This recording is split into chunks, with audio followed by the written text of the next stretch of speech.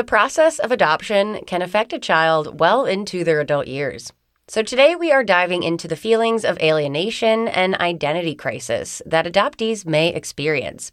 We are joined today by TJ, who will share with us a bit about her identity and mental health challenges following adoption. This is My Miracle Radio by Sierra Tucson Alumni Relations. I'm your host, Caitlin White. All right, TJ, thank you so much for joining us today. To start off our episode, as an adoptee, can you please explain to us what it means to struggle with an identity crisis? Yeah, well, I was adopted internationally from China. So I was actually adopted into a Caucasian family with no records of my life before the orphanage. I don't know my birthday, nor who found me when I was abandoned on a sidewalk in a cardboard box.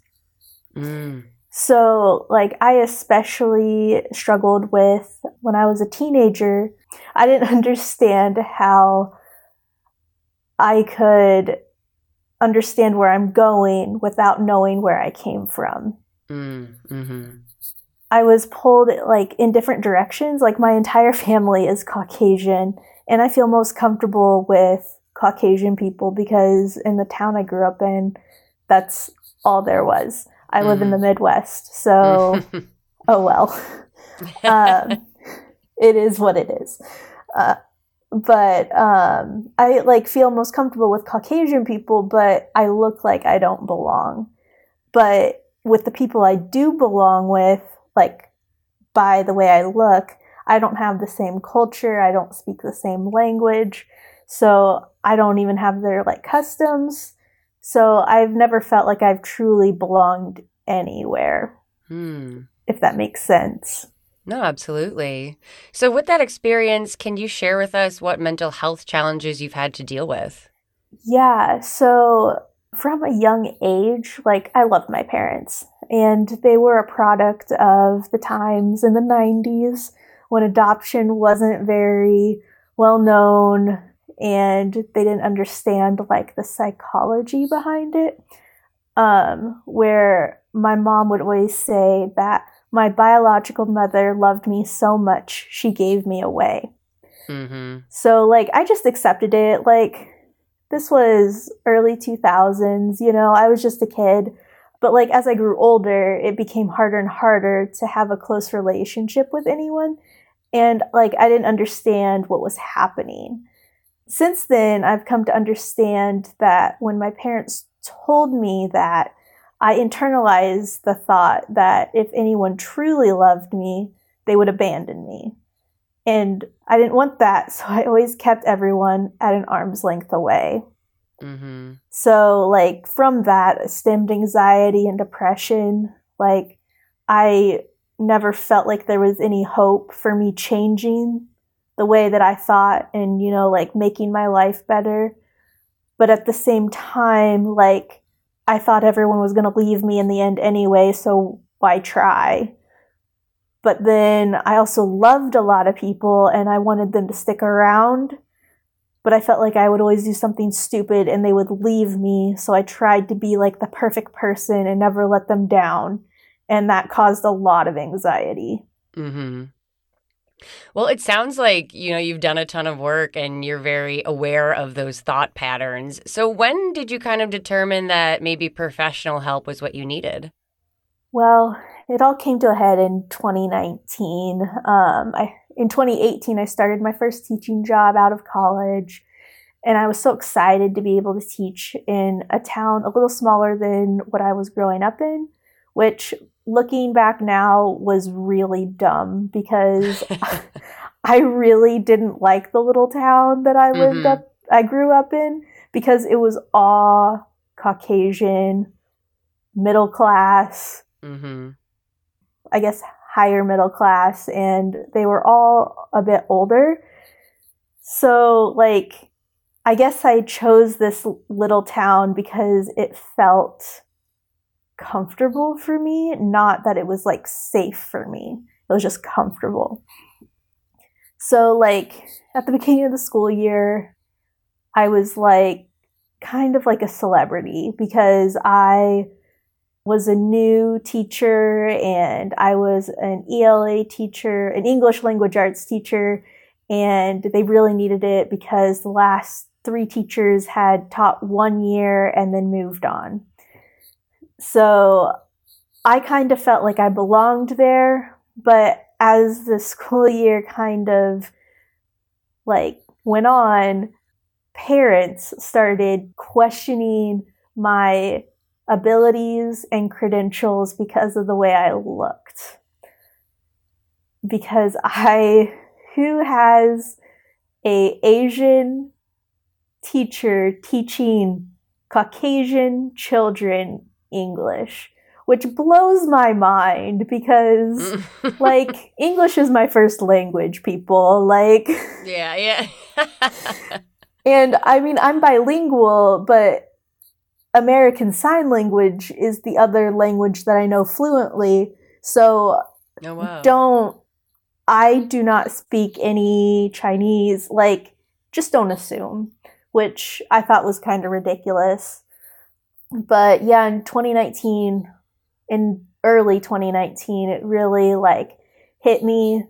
I was trying my best and I was still failing, like trying to get these parents on my side. I was an overachiever in school, like perfect everything. And I just realized like if I wasn't succeeding at something, I wasn't trying hard enough. And because I always succeeded when I tried at anything. So what really got to me was I was trying my best and still I wasn't getting any results. So I just tried harder and I stopped eating. I stopped sleeping. I just spent hours and hours at this school. Like, I remember I would get to school at 4 a.m. in the morning. This is crazy. But yeah, I got to school at 4 a.m. in the morning and I wouldn't leave until 7 p.m. at night. So, like, ridiculous things that I tried to do to fit in and be accepted. But like I pushed myself so hard, like I got myself down to like 90 pounds, which is definitely not healthy because I didn't eat, I didn't sleep, I was paranoid because I live in a small town of like 300 people. If I go out to the grocery store, a parent's gonna see me and want to talk to me about how terrible I am. So I was too paranoid to leave my house. If I needed to go to the grocery store, I drove an hour and a half away to my parents' town because people knew me there and quote unquote accepted me, maybe, to buy groceries. And like, I went to the grocery store one time and I put like wine in my basket. Like, just, okay, any adult would. And when I'm reading your students or their kids' terrible book reports, I need something, man.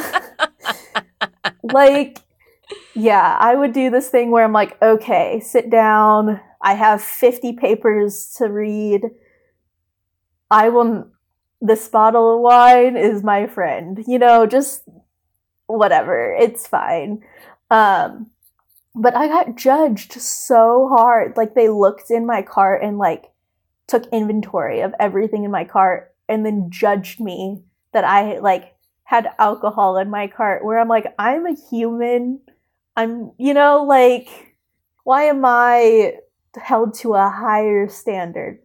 I don't know. I like got to the point where I couldn't do it anymore. Like, I was like physically, emotionally, mentally done.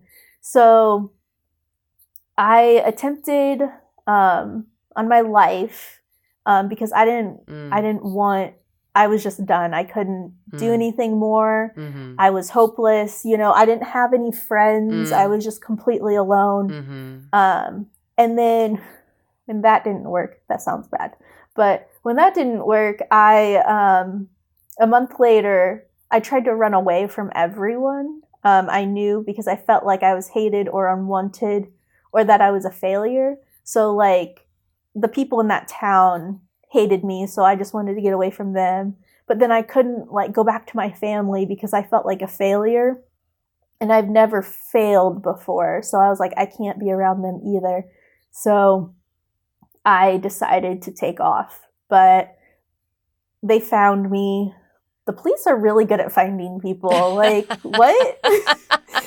So they found me and brought me back. And like 3 days later, they sent me to Sierra Tucson. And I mean, that was the big breaking point. So it was a positive thing, even though I hated everyone's guts at the time. But it's fine. I wasn't healthy. Mm-hmm. Well, tell us a bit, if you don't mind, as much as you want to share about your time at Sierra and kind of what helped you kind of process and move forward from the emotions and everything you were dealing with. Yeah, at Sierra Tucson, man, they say like expect a miracle. And I was like, well, that's dumb. Like, I don't need this nonsense that they're like trying to feed me. But I mean, afterwards, definitely think that's true. I really don't like admitting that because it sounds really cheesy, but like I can't just say, well, like I went to this place and there was a miracle. Like people are cynical and they discount that as soon as they hear it.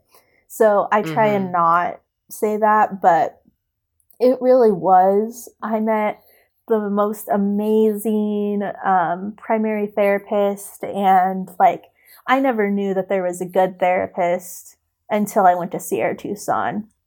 She just was amazing and heard me and saw me and like validated these feelings and was able to like talk to my inner child, but at the same time like being able to meet me where I was and just look for the best of me instead of looking at all the problems. It was wonderful, and it was such a great experience with all of like the support that's there. Like every staff member was there to support me, and even the other residents, everyone knew everyone needed to be there, so everyone supported each other in what they were going through. And that was just amazing because I'd never been in such a supportive environment before. I don't know, my parents are boomers, so there's not really, there's not a whole lot of emotional connection, but whatever, it's fine. I got it when I needed it. But yeah, I really like peg Sierra Tucson as the change agent in my life to completely 180, turn my life around and be able to like start again. Well, that leads me into my next question at, I guess, the risk of sounding too cheesy. Like you said, what does life look like today? And what are some ways that you continue to take care of yourself? I always think that recovery is a process, not an ending point. So I definitely still go to therapy, still have a psychiatrist, still do my like monthly checkup, just making sure that I'm still where I want to be and I'm moving forward in the progress of my recovery because I'm always learning new things about myself and working on new things. Yeah, so I also have learned to take care of myself. Like, instead of thinking that I'm nothing, like prioritize myself and my well-being and my mental health.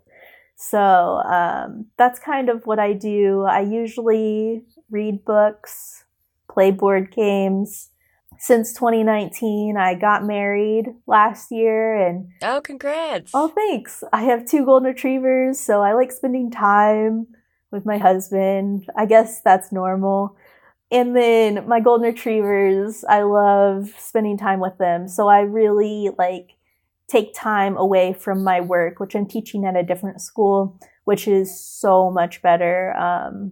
It was outside of my comfort zone, but it's just a good risk that I took. So it's still really hard, but I love it. And when I need to take a step back, I just do my mental health self-care, and I just love being able to like disconnect my life from my work life, which I wasn't able to do before. Oh my gosh, So yeah. That's so important. I think that's a big thing. Mm-hmm. Well, wrapping up here, TJ, thank you so much for sharing with us. What would you say to people who might be listening to your story and it feels very similar to theirs? Maybe they're kind of in the place you were before and don't know where to turn for help, or at that tipping point. Just maybe, just some advice as you come out the other side. I think it would just be like, there are people out there that will accept you no matter what, whether that is in your personal life or if you are going into a residential treatment. Like, that's where I found people who accepted me, and I was able to carry that over back to my personal life. But it can go the other way, where like you find people in your personal life and then they like push you to go seek residential help because they love you. So there are people out there, even though sometimes like it feels like you're all alone. Well, TJ, again, we can't thank you enough for taking the time to be on the show and for sharing your story so openly. I'm sure it will make a lot of people feel less alone. This has been My Miracle Radio by Sierra Tucson Alumni Relations. For more information, please visit sierratucson.com. And thank you so much for listening. I'm your host, Caitlin White. Be well.